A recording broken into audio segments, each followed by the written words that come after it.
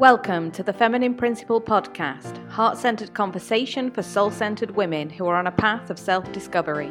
I'm your host, Nicola Lucy, shamanic practitioner, shadow and soul integration coach, and the creatrix behind the Feminine Principle, supporting women to redefine the relationship they have with themselves, others, and Mother Earth through the magic hidden in their unconscious. For more information, please visit thefeminineprinciple.com. Hello ladies, today I'm joined by Jessica Dornborg as we explore Persephone, queen of the underworld, and how her journey is a symbolic rite of passage for all women, as we move from the victim archetype through the bonds of the mother to the abduction of our soul's essence by the patriarchal shadow, and come full circle through the darkness to know our own truth and depth of who we are as the sovereigns of our own internal kingdom. Jessica is a shamanic evolutionary astrologer and creatrix of Temples of the Moon, who is known as a cosmic channel who connects the above and the below. Thank you, Nicola. Thank you for having me. Okay, so tell us, who is Persephone? Who is she? What does she do? What's her story? Yeah, okay. So I think I'd like to start a little bit by just mentioning, like my understanding around the archetypes, and basically I feel like they're all within us, and then there are some that each of us are really going to be embodying or expressing or feeling, and some of the main female or goddess archetypes that we see have to do with the mother, the daughter, the wife, which is Demeter is the mother, Hera is the wife, and Persephone is the daughter. And then there's Aphrodite or Venus, and she's known more as being the independent, creative muse. So she sort of has one foot in being partnered and being independent and free. And then there are what are considered the virgin goddesses, which are the ones that are free and whole to themselves. They're not partnered. And this is like Artemis and Hestia and Athena. And that's like the aunt, and Artemis is the sister, and Athena is the father's daughter. And they have more of this independent nature. So when we're looking at Persephone and the mother and the wife, these are what's called the vulnerable goddesses, because basically they're at the mercy of others or partnership, and basically the psyche of others. So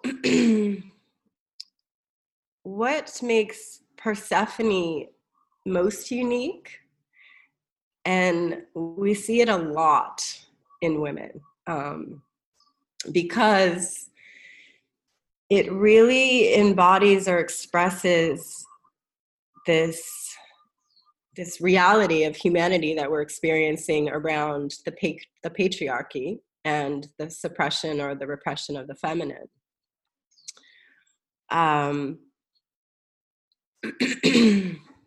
She has a lot to do, of course she's the queen of the underworld. She knows her way around the dark, around the deep, deep psyche, around pain and suffering. We come to see as we unravel her story. And I think it'd be nice to just like go through her story, and the symbolism is so powerful, from like the pomegranate and the rape and the lie that she told her mother, and what all this means. But she is the one that we see so much in women that has to do with the deep suffering through trauma and pain. And she's the one that really shows us the journey through what we could call like the neuroses or the psychoses that we deal with.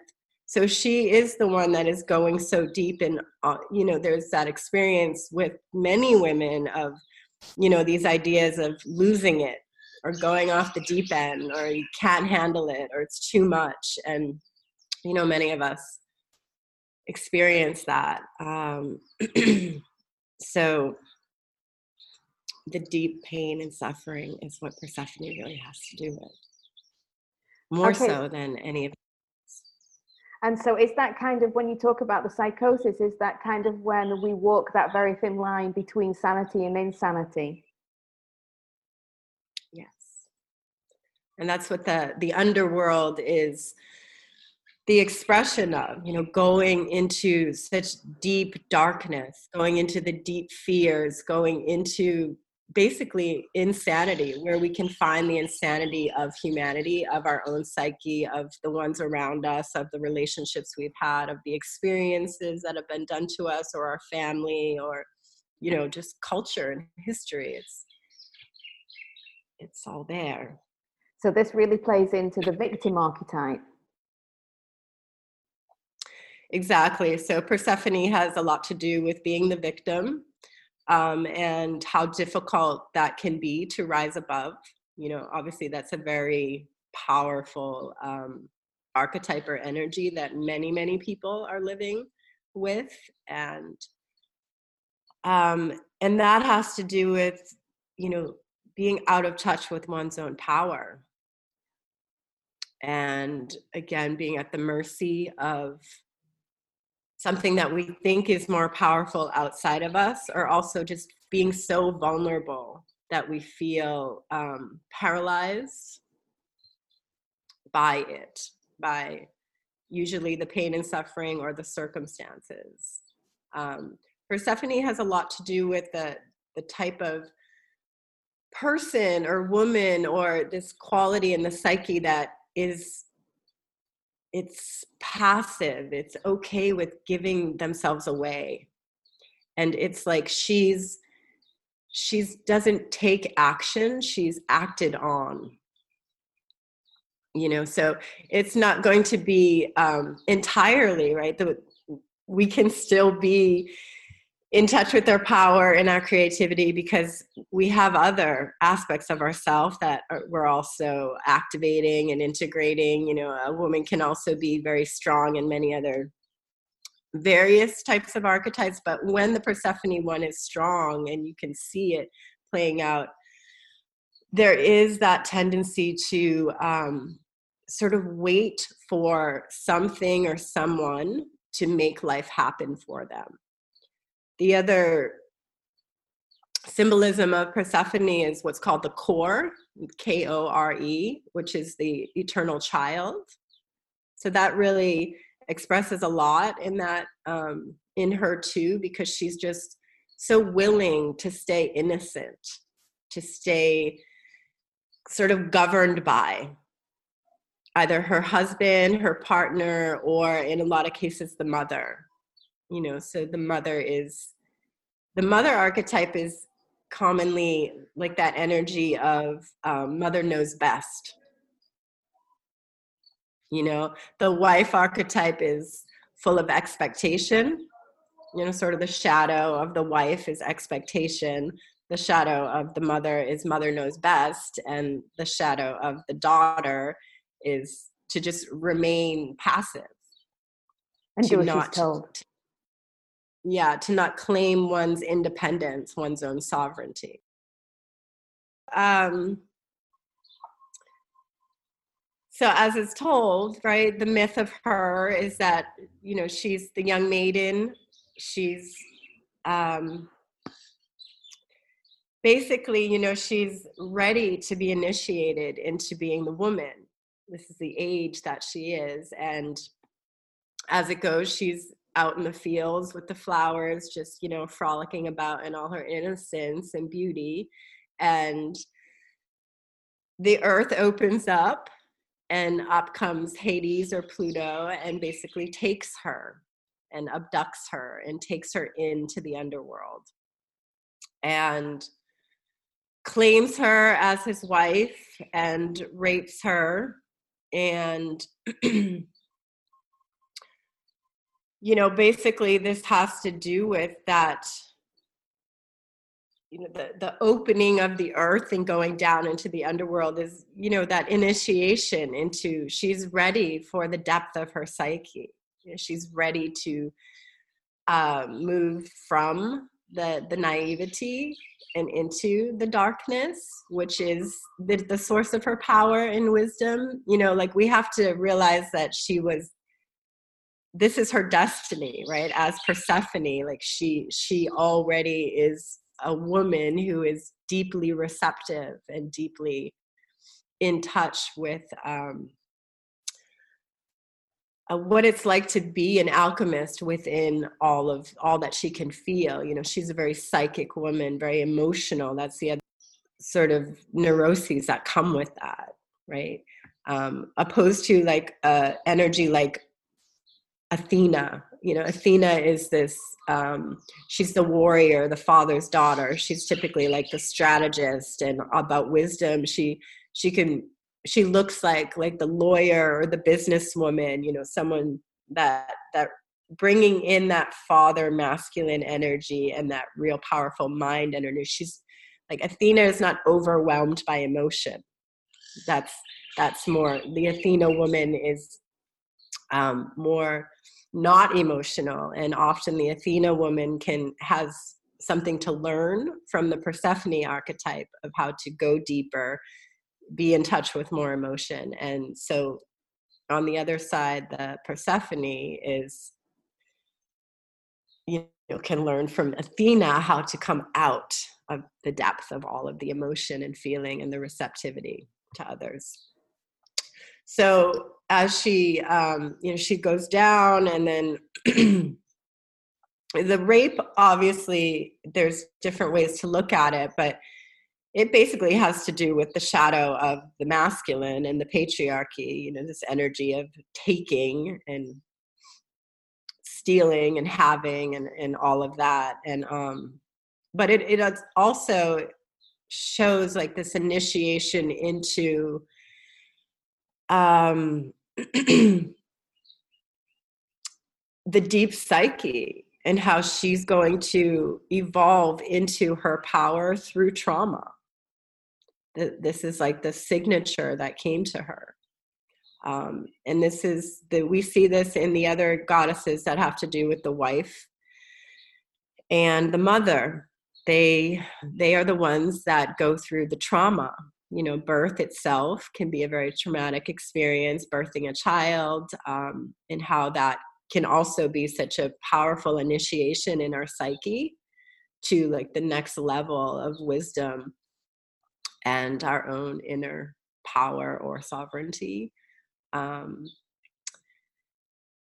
So we see that. And what I find really interesting about this story is when she gets to, she goes into the underworld. He has claimed her now, and she is told not to eat the pomegranate, because if she does, then she will be stuck with him. It will seal her fate.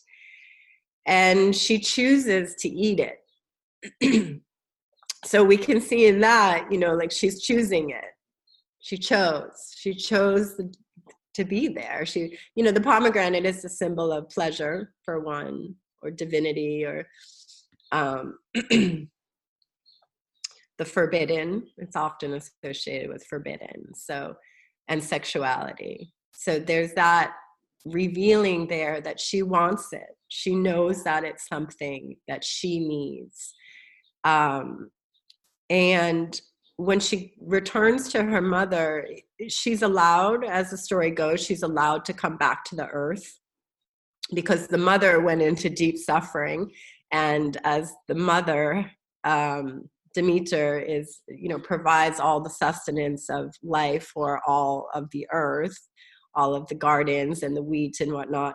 She, the mother refused to let anything grow in her suffering. So as a agreement from this lord of the underworld to the mother of the earth, he agreed to let her come up for like a season. So she lied to her mother when her mother asked her if she had ate of the pomegranate, and she lied and said no. So to me, this is really shows how that lie is, it really has to do with the desire to separate from the mother, to be independent, and, to claim one's self-control. And we can see that if we look into often why people lie, it's because it gives us a sense of control. In a lot of cases, people who have, issues with lying, their lives can be quite out of control, or they've lost control through trauma and whatnot. And it's one way that to regain that. So, and that just. Sorry, can I just ask, the rite of passage, could this, Persephone, when she goes under, could this be kind of likened to when we reach menarche? So in our physical lives, because that's the moment when we separate from the mother and we're wanting to go and taste the forbidden fruit, but it's also that shadow side of the masculine coming into our sexual kind of energy and giving it away, as many women do at that age, because we don't have any sexual teachings and how to engage with our sexual power. Is that kind of something similar? Yeah, and I think also within that is that often women have really difficult cycles, right? They have difficult menses, right? Because there is so much that is not resolved or balanced within the psyche. So that also has to do with that, like that time going into the dark and getting a taste of feeling a bit crazy, feeling a bit out of center. Because of such deep emotion or chaos. She is the goddess of chaos above all of them. Right? She's just whirling. And this is why she becomes the queen of the underworld. She becomes the guide. So, she is the one that, that whole energy around being the guide, like one who is capable of moving through these dark realms successfully.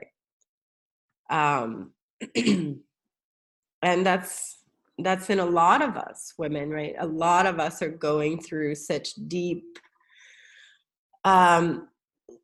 having to transmute so much shadow and so much pain and trauma within that it can be so weakening in the moment and in the life experience, but we all know that as we survive it, we do come out on the other side more powerful and more able and apt to know how to traverse the territory better next time, right? And eventually people, women will come, a lot of like psychologists and just women who are in a space of counsel in some way with other women or with people have this archetype really strong, having suffered through a lot of deep, dark psyche. And it's been able to also to transfer us, to go through that chaos, to come out the other side, and how not to lose ourselves within that chaos, I should imagine. Mm-hmm. She's also about, she's ultra receptive. So that's her power and that's her weakness. So in the shadow of that, she's this quality within a woman that is very like malleable, especially with the man or the partner, to connect herself with men and become what they want. So it has to do also with being that younger, that core kind of archetype, and also because the mother energy has to do with, often this mother energy is keeping the child or molding the child and not allowing the child to be independent. So we also see that in this story. So when that's going on, or when that's part of like releasing that the mother, and it doesn't always have to be that the woman had a mother that they were so close to, or that tried to control them. It can actually be the other aspect of that, where the mother herself was tormented. A lot of times that's what we see, that the mother suffered so much in her own pain and trauma, and the child or the woman has now carried that. And that also is hard to break free of. So it always comes down to the bond. The Persephone archetype is about being so deeply bonded, so deeply like merged. It's codependency, of course. That's really the root of it. And just losing oneself to another. And so becoming invisible, losing the desire to be more than just what you are to him or to your partner. So in her power, she's a vessel that others come to basically realize themselves, or be reflected back to, or to, in sexual situations, or, real partnerships. Like often we see the man who has difficulty with their own emotions and is attracted to this ultra receptive, psychic, emotional kind of woman who's going to transmute and reflect all of the emotional energy. And it's like that's her role. That's what she's so good at. But of course, like when you're taking on that much emotion, and she just gets overwhelmed. And so that's where we really see the the need to reclaim herself, not give herself away, to take action in her life, to remedy the not being the forever child, to basically to grow up and be the woman. So the Persephone archetype can stay quite young and naive for a long time into their journey, as a woman. And so, even though, of course, we always see like different aspects, it can be a very successful woman who is in touch with her power. And yet there's just certain patterns that keep coming in. Constant victimization, because we see it a lot in very powerful women who are, women who are very empathic, very emotional, healers, light workers, these kind of women who are just so receptive and sensitive and doing so much personal work and transmuting all kinds of stuff for themselves in the world. And where this constant returning to the victim.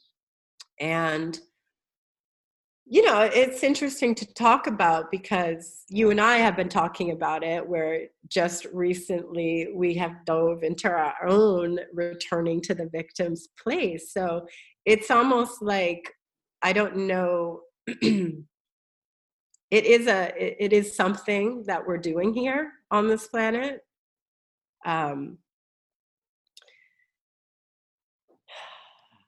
So, I don't know how much we're, to be totally resolved of it is, I'm not sure when we're going to get there.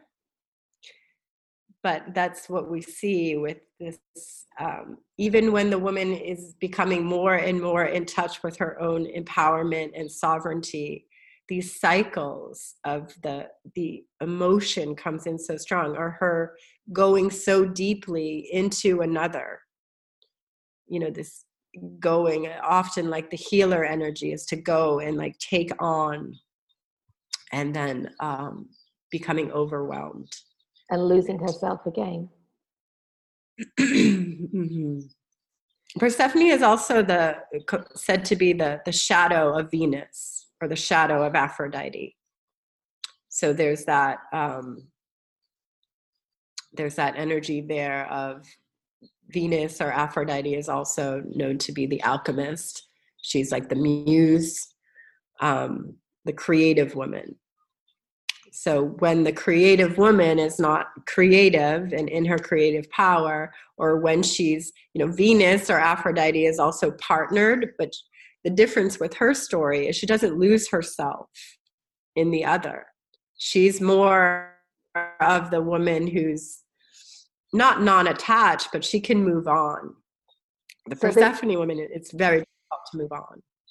So this is kind of like where, Persephone is kind of like the codependent, then Venus or Aphrodite would be the one who's interrelated, that can be there, present in the relationship, but can also step away from it and be fully present in herself.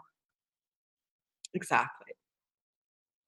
She hasn't lost herself. She doesn't lose herself in it. So, it's a different kind of person, and we can see it where some women are just, it's so deep within them to just go to the man, or to the child. It can come out like that too, where the Persephone woman just gives everything to her children, and at the sacrifice of her own work or her own healing or her own self-care, her dreams.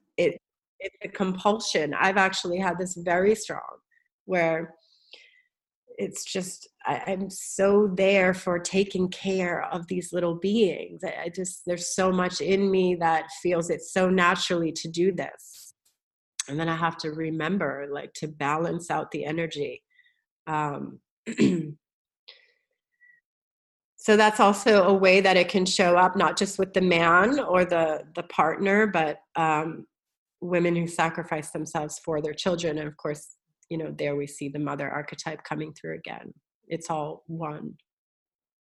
So this kind of makes sense then when we go through our physical rites of passage. So we've gone from menarche, which is when maybe Persephone is taken underground, and then we find ourselves in the shadow side of the patriarchal structure, and being raped and abused, etc., by that dominant power that's above us, kind of thing. And then, like you say, it's about coming back into, growing up, becoming the woman.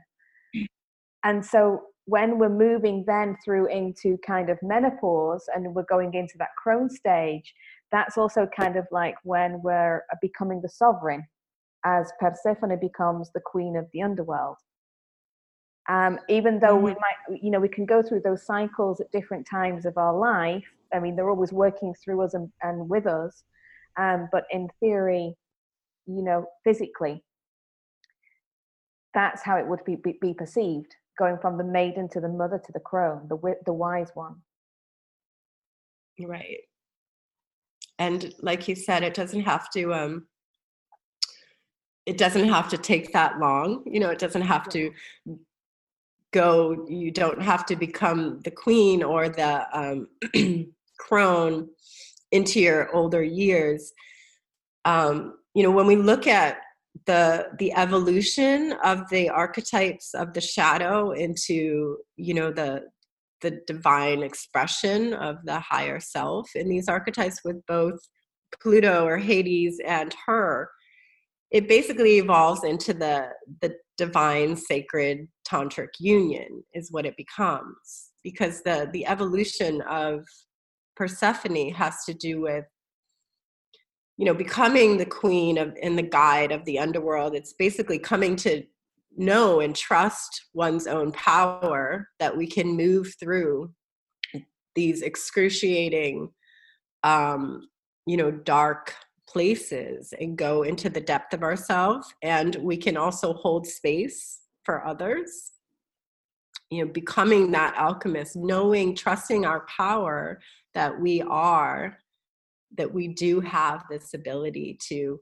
transmute energy, and we can, not attach to it. That's the other thing, like learning how to allow it, like it is us. Our trauma is a part of us, so not detaching, but learning how to sort of flow, right? Like I think most of us can understand when we're in a really deep place, it can be a day, it can be days, it can be weeks, but just being in that place rather than the victim, the extreme overwhelm, the losing self, to just come into that place of this is what we do. This is Ownership. what we do. We are women, we feel, we transmute, we move these, we transform this pain into some kind of understanding. And then we also clear our psyches of these imprints, right? These patriarchal imprints and these patterns. So it's entirely up to us to recreate new patterns within, because we also know how powerful patterns are. Pattern of the victim, like we can just get in it and sort of stew in it for days, you know, like the depression and the suffering, and it's like it takes so much effort and inspiration. Like when we think about Venus being the higher archetype, like we really need to remember, you know, that we can tap inspiration, we can tap this power within that is within us, and it can help to move us out, to transmute, you know, doing anything, getting up and dancing, music, whatever your thing is that like moves you out of a place, rather than staying in the suffering, which is what the Persephone, the shadow of Persephone does. Staying in the suffering, and also staying focused outside herself and on the other or on the suffering, rather than like her divine power as this receptive being. That's really the greatest quality of her, that she's receptive. And that's what we all are. Yeah. So, and that moving into that divine aspect of the union between the two, you know, evolving that, and it becomes this place where like the masculine energy ends up being this symbolism of, you know, holding the container, you know, like bringing her down into the depth and holding this container for her to, you know, to do what we do as women. And that's really interesting, because that's kind of how I feel my own relationship. You know, because I have Michele, we've been together a long time, but he is that container. So I'm the one that crumbles and, you know, goes to all those depths, but he's always the one that's holding that container together, so that when I do come back up, it's kind of like, oh, I'm still here and I'm rooted because of him. But it helps to give us that freedom, you know, to unravel, but to also know that you're safe within it. But also at the same time, not to lose yourself within the relationship. Mm-hmm. Yeah, that's really beautiful. That's the other quality of that, you know, the evolving that shadow of the man into the man that's doing no harm, having that intention to do no harm. Yeah. And so when you talk about sexual union, when you're talking about the tantric union between them, it is simply about that. It's about it, because, you know, we always get a bit mixed up between Eastern and Western Tantra, whereas one focuses on the physical act and the, you know, the sexual act, but whereas, you know, in ancient esoteric terms, it is about that union also within of the sacred masculine and the sacred feminine coming back into balance. And so is this kind of how you're talking about it in regards to Persephone and Hades and Pluto? Yeah, exactly. It's the merging of the two, right, into this, you know, because Pluto or Hades is the lord of the underworld. So in essence, it shows that this is a very emotional man, which we see on the planet is that, of course, we're both, right? Masculine, feminine, men have emotions and men are receptive and feel all these things too. But the conditioning of, you know, not feeling it, not dealing with it, not taking care of one's own deep psyche or emotions. And so therefore that also, it shows up in like where he has to go and take her, you know, take her in and claim her. And yeah, it's like that's it, what's happening in such a enormous way on the planet still, where men are just the division, of the masculine feminine. So yes, that is what I'm talking about. And so, yes, it's also on an individual level, but also on you can quite clearly see all acting out on a collective level as well. Because we're all identified with this victim in some way, shape, or form. We've all got trauma. We all come from that traumatized aspect of self. And then when we put it all together, we can really take a step back and see how it's all playing out, just in our relationships close to home, but also in the wider spectrum. And so it seems to be that right now it's all just seems to be coming to the surface, and we're all becoming more aware of it. Mm-hmm. It also shows up in how we, we project so much outside of ourselves. So that's also what Persephone is symbolizing or teaching, how when we lose ourself, when we lose that connection with our inner source of self, and we just project everything outside and this neediness for the other person, or making them the source of all our suffering, right? We do that often, like our parents, what they did to us, or the relationships, or these things, like we look outside. And so it's also about that, how we can really get lost in making them the source of our troubles. And of course, we've been pained by people, so we can recognize that, but we also do have this way of carrying our pain forward into our next relationships, right? And and the whole energy around the victimhood, but also abandonment and rejection,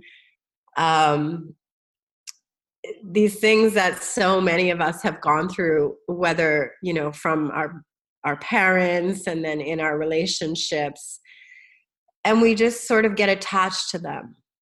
Like, here it is again, I've attracted in another partner who's rejecting me, doesn't have time for me, I feel abandoned, I feel alone, I feel so lonely.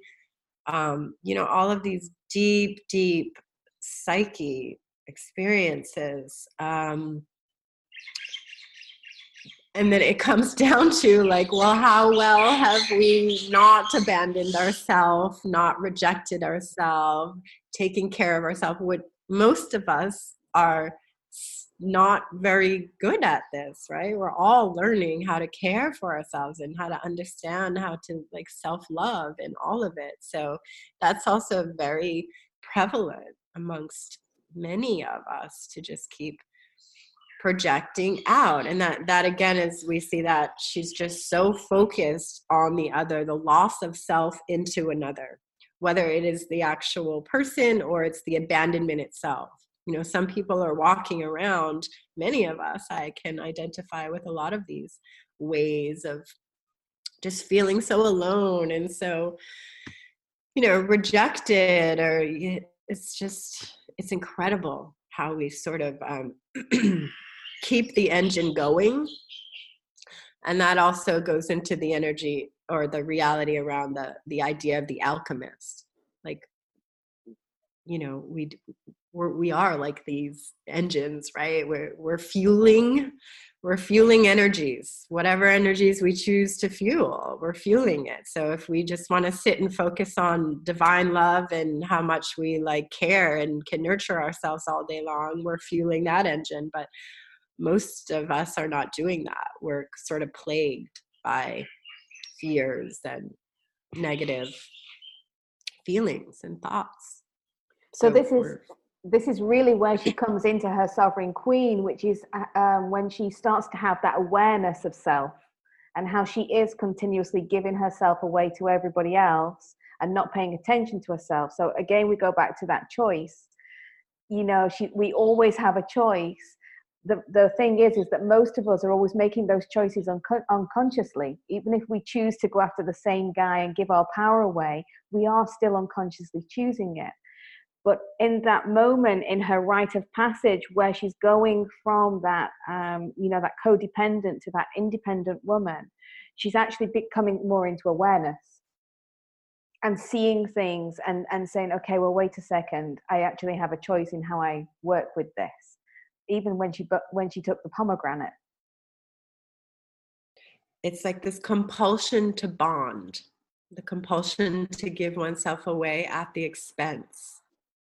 A lot of women will do this, like to meet the man, and the man is so amazing, and they're, so whatever they are, and their masculinity or their mental intelligence, and just to fall into that energy with the person and be sort of enamored by it, because it's just something to not that it's only just something to bond to, but there is that nature of that archetype that just wants to connect itself to something, the bond, so that it can have that relationship with something outside of it, because that is also her power. Her power is that she relates, that she is receptive, meaning she reflects back to people. So she's meant to do it. But again, the whole Venus archetype says, like, well, don't lose your creativity, don't lose your inspiration. And that ends up being sort of the tool for her, is to remain inspired by yourself, by your own gifts, by your own qualities. A lot of women forget or stop doing their own thing, and they give it all to the child, or they give it all to the man, and now they don't do their creative things anymore. They stop seeing friends. It's just all about the guy or something like that. It's just so common. But even in business, we can give ourselves to business as well. To work. Our work, our careers, anything. Not necessarily just the man, but to anything that's out there. So we don't have to kind of deal with ourselves. The working thing is more like, because the Persephone woman often has a hard time working, because the emotions are so strong. Like we see, like the like the Athena woman, that strong warrior, father's daughter kind of energy, that is she's the workaholic, or she's really business oriented, or she's motivated, she has ambition, she's working, she's going to make something, she's going to do it. She has that power of focus. The Persephone, it struggles with focus on that practical, physical, mental level, because she's so consumed in the feeling, being receptive to the needs. And a lot of time it is the suffering. And it's always in relation to other people, because as you say, she's the receptor, and she's always reflecting back. So that must become also quite tricky when, because we all reflect each other, but when we just reflect the shadows of other people, that could be quite chaotic for her. Because that's where she's being like in a space of, like we say, like losing it, like really just life becomes too much. And the root of all this is that when she's so focused on, she ends up being in so much suffering or dealing with so much trauma, because she's not focused on herself. That's the root of it all, because she's not focused on what inspires her, what her talents are, what her gifts are, what her service is. She's so distracted by focusing so much on the other, and it's always going to bring her pain, because no matter what, even if a partner is a great partner, she has a way of feeling she's lacking herself. So she'll always recreate a situation where she's feeling, rejected or abandoned, or they don't show up enough for her, or she's not getting enough, because it's never possible to get what you need to be giving to yourself from anything outside yourself. So until we stop trying to get it from work, like you were saying, I mean, there are some women, if we looked at it like that, who are trying to feed themselves through the work in a way that's not, self-nurturing, then we could see that Persephone energy coming through. Because I do, like, there are some examples that I've seen with women that they're so unfulfilled, right? They're very, very successful, and meanwhile they're depressed, and nobody knows that they're depressed. That would be that kind of Persephone energy that's looking outside the self in that way. Because also, yes, the woman, that's highly creative and highly successful, that's the creative energy. She's been able to do what she needs to do. Okay, there might be a lot of shadow side of the masculine coming in there as well. You can see all the different archetypes playing out, but giving herself totally to her career, because a lot of women now, we choose, some of us are choosing not to have children. We're choosing to go the other way. And so that creative energy needs to go somewhere. And so, but again, giving ourselves externally without first nurturing and giving to ourselves first. And this is why probably a lot of women become really burnt out. And like you say, depressed, even though they've got everything that they could dream of. It shows the lack of bonding. So, the Venus is the creative woman. She has the partner, or like the Athena woman, she's just so focused on being the warrior, the business, accomplishing in life, but without the bonding, the higher expression of the Persephone is the power of actually merging. So, not if we don't have a partner to do that, not everyone has a partner. So it comes down to, the bonding with self. So if we don't have a partner that we can learn how to live in a healthy, bonded situation with, then it is representing that where a lot of women who are successful in the world but are still feeling depressed, they don't have the partners, and we often see that they're not very connected to themselves as far as their just self-healing, care, and love.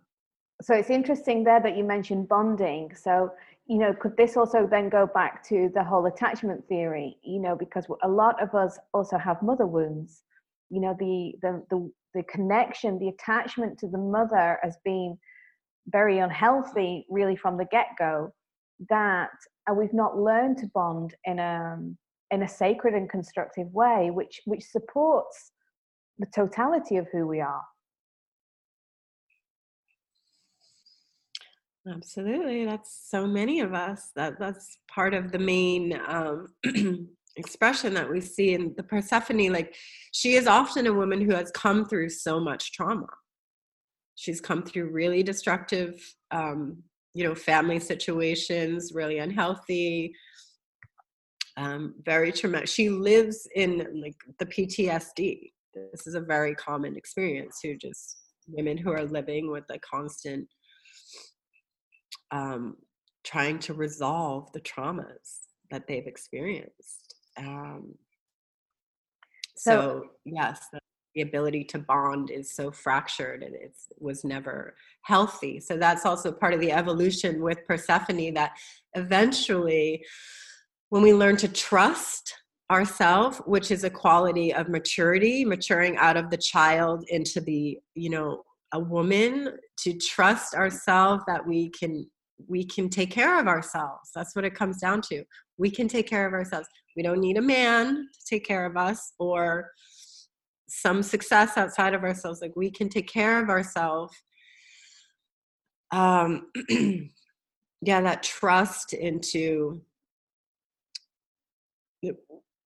we don't have to be defined by the trauma. That's a lot of what victimization is. We become defined by being the victim, being the trauma. And, you know, when we can get to a place of enough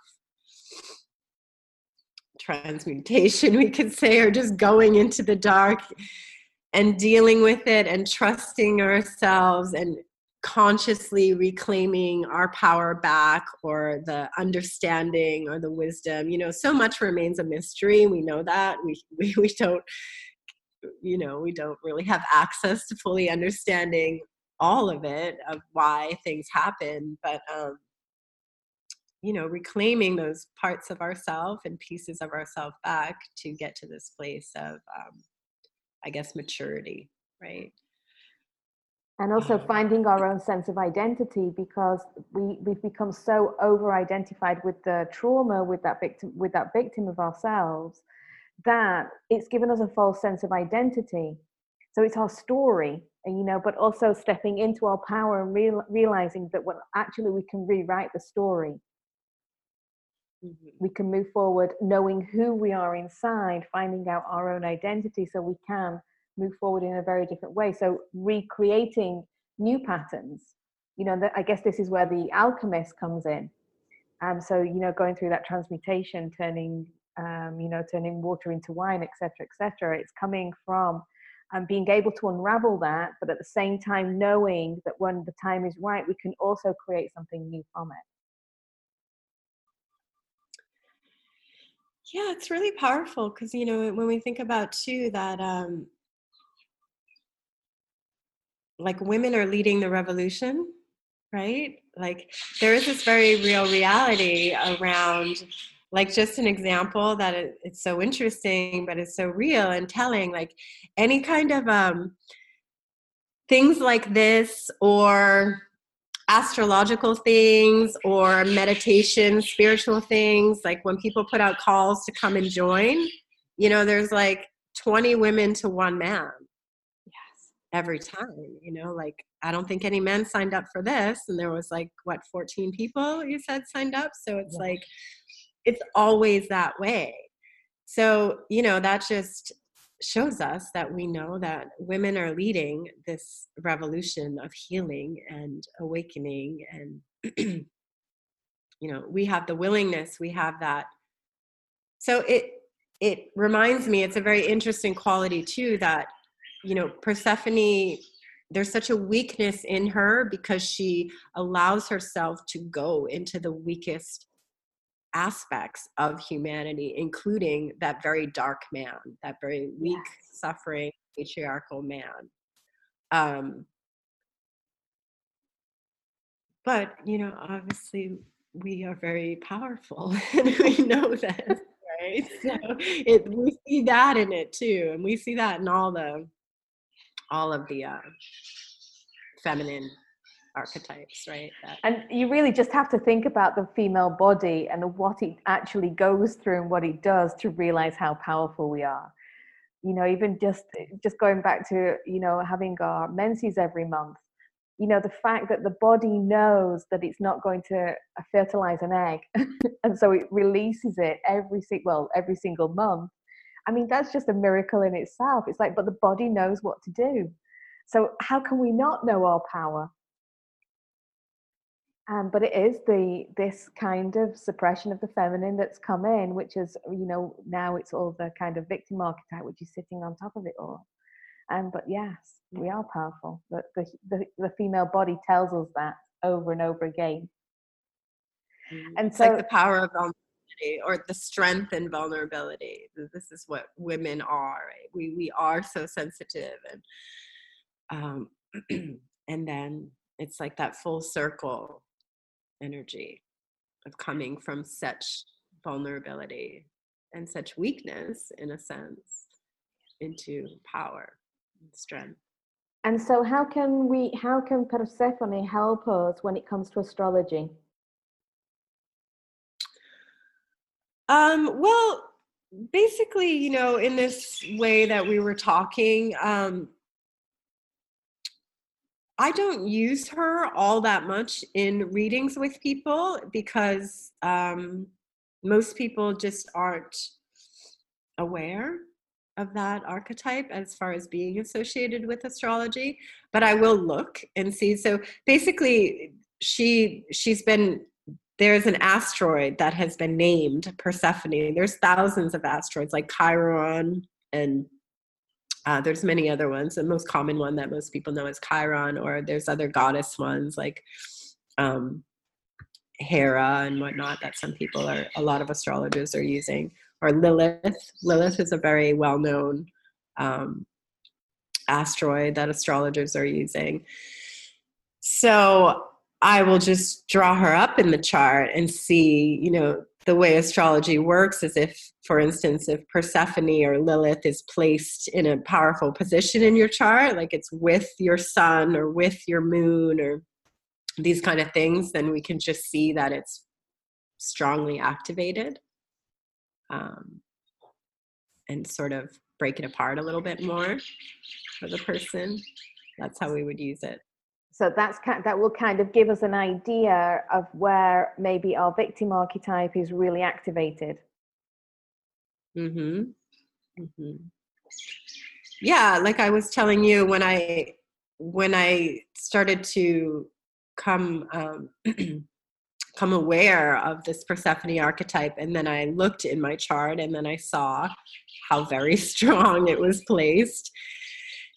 And then it just, starts to make a little bit more sense. And I actually have Persephone with my moon, which is interesting because the moon has to do with the mother. And I have a very intense and powerful relationship with my mother, and the whole lineage from my mother's side, my father's side of the mother is a lot of wounded mother energy going on.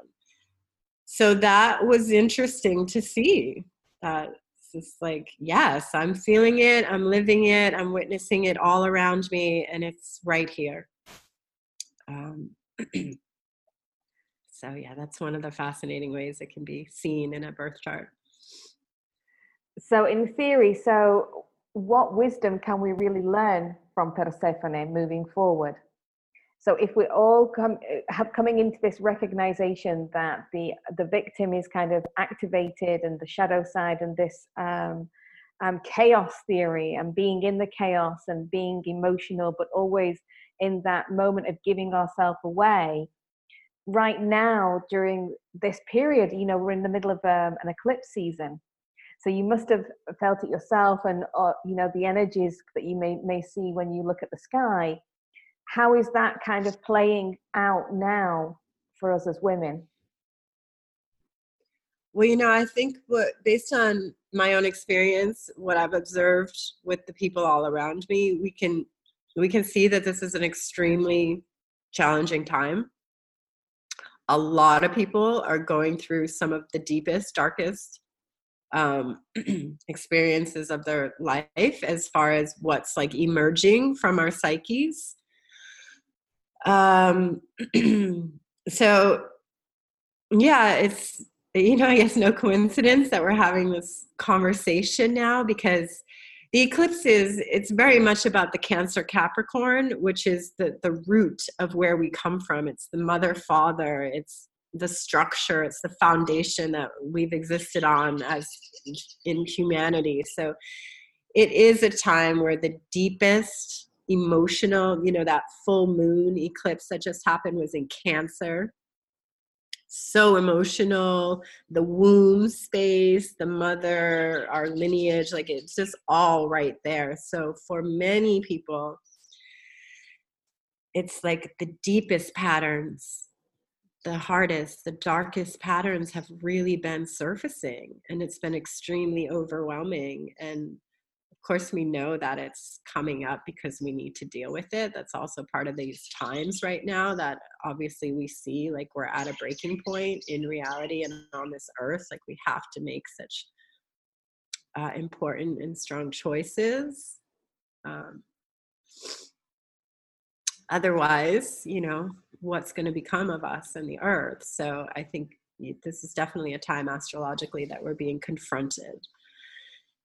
And it's very much about on the emotional level. Yes, it's all there. It's all coming to the surface and we're all having to feel it. I think that's one of the most important things that I found is by feeling it, because we've suppressed it for so long, but just being able to embody it and allow it to come out in whichever way it needs to come out, which is healthy for us, without it overwhelming us or sending us across over to insanity and with a psychotic breakdown, for example. But being able to be with all that emotion slowly without short-circuiting the system. Mm-hmm. Yeah. There's still a lot of people who don't have the support, which is interesting to see, you know. It's So really important. why do you think they don't have the support?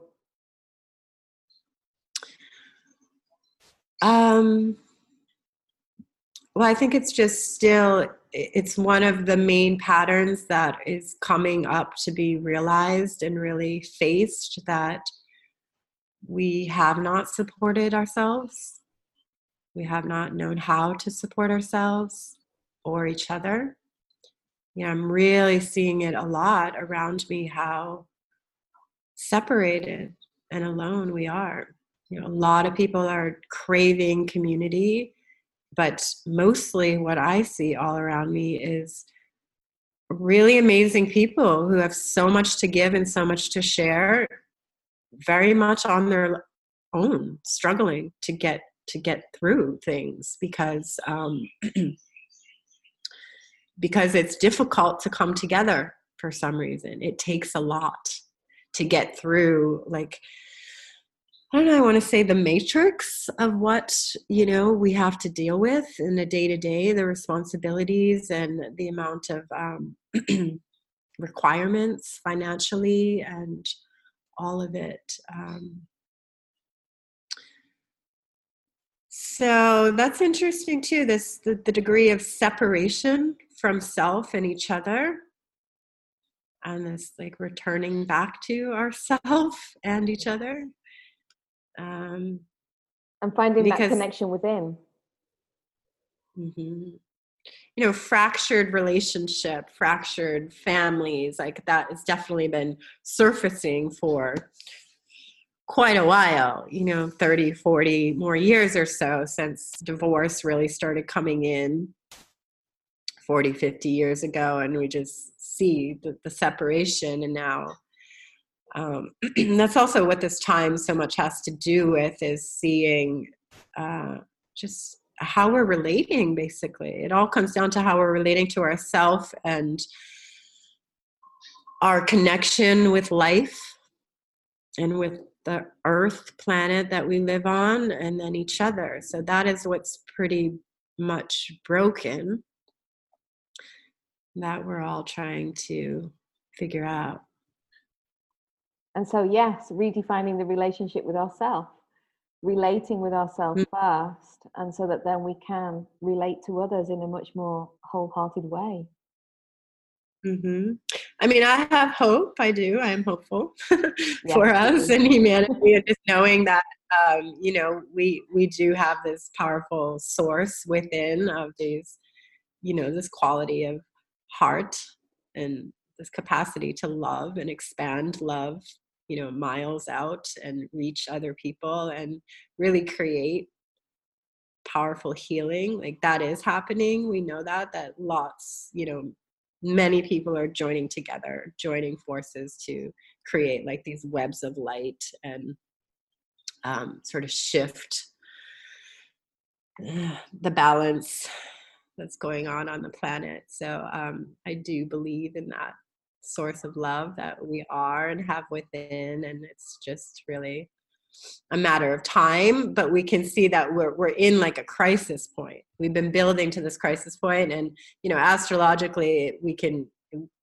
many people are aware around like the 2012 shift, that there was a shift in consciousness and in awareness, where we started to really become more aware of ourselves and what's going on. And so there is this like building energy towards greater alignment and awareness with knowing our potential that is, streaming in and supporting us, and more, it's that whole idea of the 100 monkey concept. The more and more we all realize our capacity of love and to love, that we're shifting the earth and humanity from what it's been for so long. It's been thousands of years of patterns playing out. So we do have a lot of sort of correcting to do. And so that's quite interesting, though, looking at it as on a collective level, and how we're at that crisis point, and also that we are in total chaos.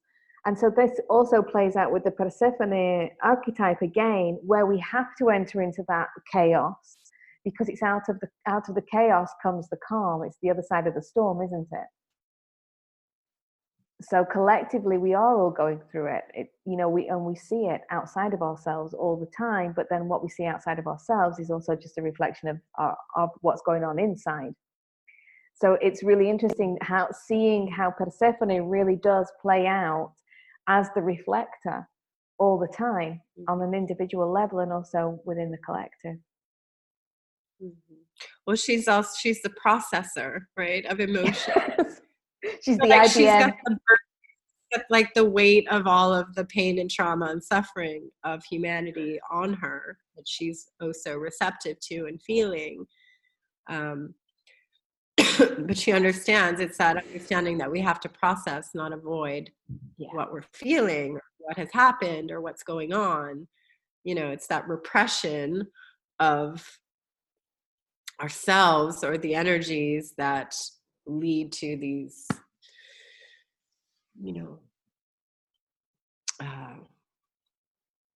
the shadow coming up, right? And the light on the other side. Okay, so I'm going to ask, would anybody like to ask any questions? Veena. Hello. Hi. Well, I really identified with Persephone, and you mentioned that like Venus and Aphrodite are kind of like her on the other side of the coin. So if you were like trying to balance her, would you kind of look at the qualities and attributes of like Venus and Aphrodite, perhaps? Yeah, yes. And, everything we spoke about with Persephone, like still being that very receptive, in touch with emotion being. But the Venus, she is the one who, she's not going to die if the partnership ends. Persephone is going to go into deep suffering over the thought of the person not being connected to her. But the thing with Venus is she had multiple lovers, like at one time. So that was like that's showing that she's not attached to them. Her story goes that she's ultimately present with them. Like she becomes the muse. Like she's so present as the lover, which is that expression of just being in the love and being in the beauty and being in the pleasure and being in the joy. So she's present. The thing with Persephone is Persephone can be deeply in love with her lover and not even be present because she's afraid of losing the lover. And she's bringing in all of these sort of issues. Like, I feel abandoned, or you didn't do this, or, I'm scared here of this that I want. And so, but with Venus, she's, she's not afraid. She's just like, come over, we're going to have a great night. I love you like you're the only one. And I love myself, and, I'm inspired, and let me Venus is that energy. Let me dance for you. Let me show you my art. Let me show you my mind. That's so amazing. And she's just it's that feminine that's so in touch with their power and their ability to inspire. That's the strongest That's one of the strongest archetypes of the feminine, right? That we inspire. Like we're made in this image that is beautiful, right? In this way, like this attraction principle that we have to attract in. Yeah, she really teaches to be in the creative power and to be in love. So love is the opposite of fear. Persephone tends to be in fear. And so those two, they can come back into balance, because when we over-identify with one, it tends to mean that the other one is simply in the dark, unless it's hidden in the shadow. So those are two archetypes that we can learn how to work with to bring them back into balance in our everyday life and into our relationships. Mm-hmm. Yeah, that's what it's about, right? Because as Persephone is the shadow of Venus, like they are one. So Venus is also, she is bonded. You know, she does want partnership. She's there when she's there. She's just not, Venus is just, she's not the one that's dealing with the fears and the pain and suffering. She's dealing with all the love and the light and the joy and the pleasure, which is all. But it is her, right? They're not separate. It's just that the quality that we're calling Venus or Aphrodite is the one that she's just so centered. And it's not that she doesn't go. Actually, astrologically, Venus goes retrograde for 40 days every year. It's really beautiful. And when Venus goes retrograde during that 40-year period every year, it's said that Venus is in the underworld.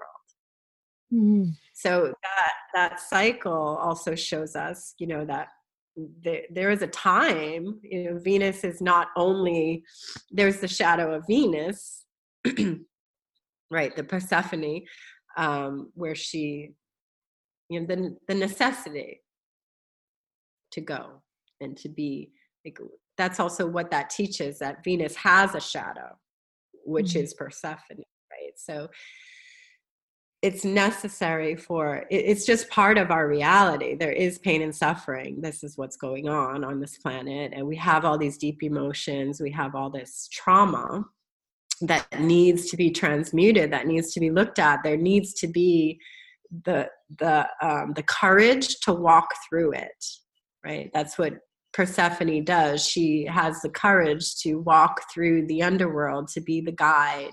But also Persephone comes back up. She doesn't live there all the time. That's the other part of the story.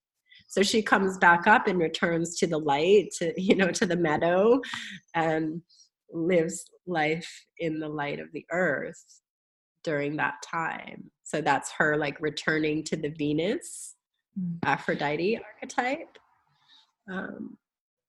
Yeah. Thank you. Anybody else? Yep, I have a question. Okay, please. Thank you very much, Jessica. It was really enlightening to hear all these archetypes and what they do. I'm just wondering, for me, for some practical tips to deal with those things, like the mother shadows and things like that. You have like practical tips to deal with that effectively. I know that, you know, this is like unending, you know, cycle. We can, you know, seem to go through them and then come back. What is the most effective way of dealing with those things when they come, when we feel like we're in the shadow and we can't deal with things? Any tips?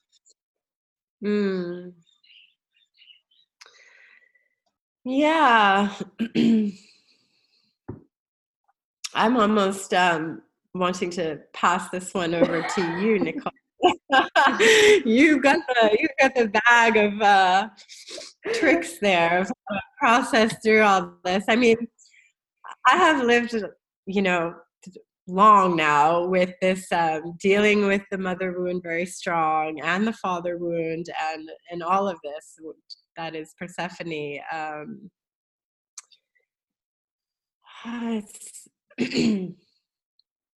So how it's do you really deal with about, it? well, I think I have learned to understand this idea of witnessing, being the witness, which is such an essential like wisdom that we need to have of, when it comes, like I nowadays, like I can really see myself playing out patterns and, creating trauma and, perpetuating trauma within, or creating drama and perpetuating the trauma within myself, and sort of watching what's going on. And I think one of the things that have helped me get by through it is knowing that it will pass. I think astrology has been one of the strongest tools for me in that respect too, that we are working with cycles in such a powerful way, and emotions are very much like that too. We know that, we can get hit with a wave in the morning, and all of a sudden something can shift us, and then we're just like over it or resolved from it. And again, I know that often it can take days to get through something deep and heavy that seems to be just like all consuming and we can't get out. But trusting in this process that I think there's like a cycle, if we were to break it down, which is an interesting exercise if we were to do, but like coming into this, like when it rises up into consciousness, whatever it is trauma or this suffering or something that begins to take over our psyche, and then, knowing that there's like this dark phase of unconscious that's going to play out before we come into consciousness, before we sort of understand anything. It can just be like we're in it and we're experiencing it. And even if we are in a witness place of realizing, often I know that this is so from my childhood. This is like such old energy that I'm just feeling it again. Or also a lot of people feel like a collective energy. Of course, there's a collective wound in humanity, especially when we talk about the feminine, the wounds of rejection and being used, and these kind of things that women have been dealing with for so long, that we can feel it, and we can feel it so intensely. And sometimes I feel like, okay, I know this is personal, but the way that I'm feeling this energy is so big that I know this is a collective energy, and there are so many other women out there feeling this too, probably obviously in this very moment, and we're all sort of feeling and feeding, like I said, this sort of engine. Sometimes I think it's like we're feeding this monster, and it's just like there. So, trusting in that we're going to get to the other side of it, and inevitably wisdom comes through, or greater understanding. Like we come out, I find with myself, I come out on the other side, and it's like I just let go of something, like another layer. I had, yet again another practice at how to deal with something so deep and understand it. And I think what happens too is we do actually clear an aspect of our psyche, and maybe something will come back again that is on that same energy, but it's just like another layer. And on like a more practical level, I work with a lot. I definitely reach out and get support. Like recently I had a session with Nicola, like very much needed it. Like I need somebody to like hold space and help things come through, because it's taking too long. I'm just sitting in all of this. I'm not getting clarity, and I need to have someone help me move something through here. I work with flower essence a lot. Also, I found them to be really supportive. there's different flower essence companies in the world. There's this one woman from Maine or New Hampshire that I get things from, and she makes different flower essences to do with trauma and self-worth and creative inspiration, and I just sort of drop them in my water. And I've had times where I'm feeling really intense, and I'll start using them and feel some shifts come in pretty strongly. So that's something that I go to. But maybe Nicola has some more valuable, practical. Well, I think you kind of said it all. But yes, being present with it all, because how are we going to learn if we can't sit with it? So we stay in this reactive mode over and over and over again, and we keep reacting to the same external stimuli, being triggered by the same people or different people with the same energy. And so the more that we learn how to work with that external stimuli, so we don't get triggered in the sense that we don't keep reacting to it, we just sit with it and we learn from it, because only by learning from it can we then understand what exactly it is that we are moving through and what we're healing and integrating at the same time. So, I think also support is really important. I've done the journey like many others on my own, but I have turned to people when I've known that I've needed somebody else to just shift me out of that moment because I can't get to it on my own. And I think this has been a really valuable lesson for me personally, because by reaching out, I've learned the hard way, because I've reached out to people and I've ended up with all their shadow stuff. So I've had to learn much more about my own journey. But I've also worked with practitioners. So for example, if I have the opportunity, then I'll work with an acupuncturist. I absolutely love homeopathy. I love the medicine of the homeopathy, so I'll work with homeopathy. But then also astrology. Astrology and bringing my awareness to astrology has been so powerful, because it's been able to help me to see that what I've been going through on an individual level, how it's all positioned within my birth chart. And this has really given me an understanding of what cycles I'm moving through in different times of my life. And so, for example, just to give you a brief idea, but from 2017 right up until September of this year, I've had this massive transit thing, whatever it is, going on in my chart, which has been between my second house and my 8th house, which is this whole Saturn thing. But anyway, not to go into too much detail, but this has been a real major transition for me in coming out of the wounded kind of masculine and my responsibility towards the masculine and being financially independent according to my own value. And so this has been a major transition for me, but without having that basic knowledge of astrology, I personally wouldn't know what the hell was going on. So that helps me it gives me a container.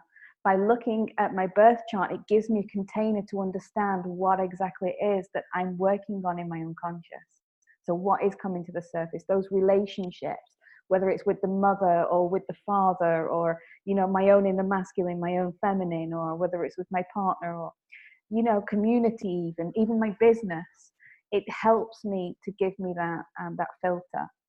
So we all have tools, and I think that's really important, is to have tools that we can work with, tools which resonate with us. So for example, I might not work with flower essences, but I will work with homeopathy. And I think that's also about taking back our power, is because everybody is different. So understanding also what tools work for us is also part of reconnecting with our own power and saying, well, actually this really works for me, so I'll continue down that, rather than keep giving our power away to other people all the time, expecting other people to fix us, but finding our way to work in partnership with tools and a support system. So I hope that kind of answers your question. Can I share one more thing? Yes, please do. Because you just reminded me, of course, of the astrology. That's definitely, obviously, something that I very much work with. But one of the easiest things to work with, which is so profound, is the moon cycle.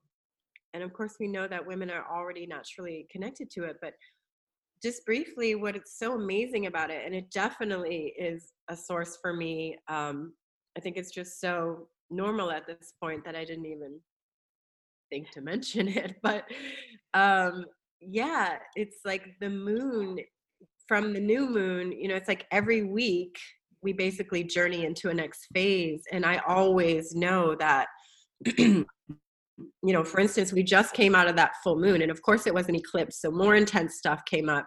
But it's like when there's a new moon happening and we're in this dark moon, new moon, and when you're aware of that, you can sort of tune into if a lot is coming up for you. Like, I'm in this dark phase, and I know that when the moon gets to the quarter moon, quarter moons are usually a time of where there's some sort of decision.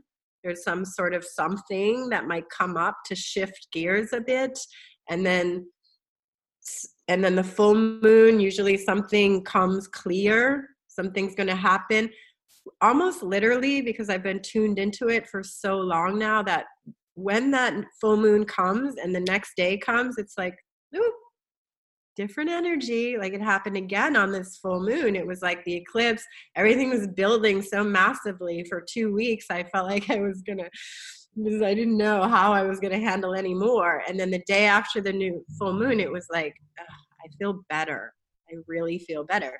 And the past few days, we've been out of that full moon for 3-4 days now. It's like, it's getting a bit easier. And then we're coming up to a quarter moon soon in a few days. And so there might be another, like, okay, make an adjustment here. Something more might come up, or another shift. And then the next week after that is going to be like a real letting go cycle, releasing. And then a new sort of shift will come in at the new moon. So keeping all that in mind too helps me know that there will be a shift. It is coming, and it's coming within sort of days. Or if the full moon, like if I'm on a new moon and it's getting really intense, I'm like, the full moon in a couple weeks is going to bring something that's going to shift all this in some way. So that gives a lot of support to know that. And I think, yes, but it's very, that also gives us that container in which to work. So when we think about ourselves as human beings, we are not just simply human beings in a body. We're connected in so many different ways. And so having the moon cycle to kind of work with it and move through. So I don't work with it on the sense of the astrology behind it, but I work with the cycles of the moon. But then also remembering that we are a body. So when we are going through those cycles, that also we have everything that we need inside of ourselves to also work through whatever stuff is coming up. Like, for instance, darkness, we only have to close our eyes and consciously work with our breath to keep us centered and to really help us to move through whatever it is that's coming to the surface without suppressing it.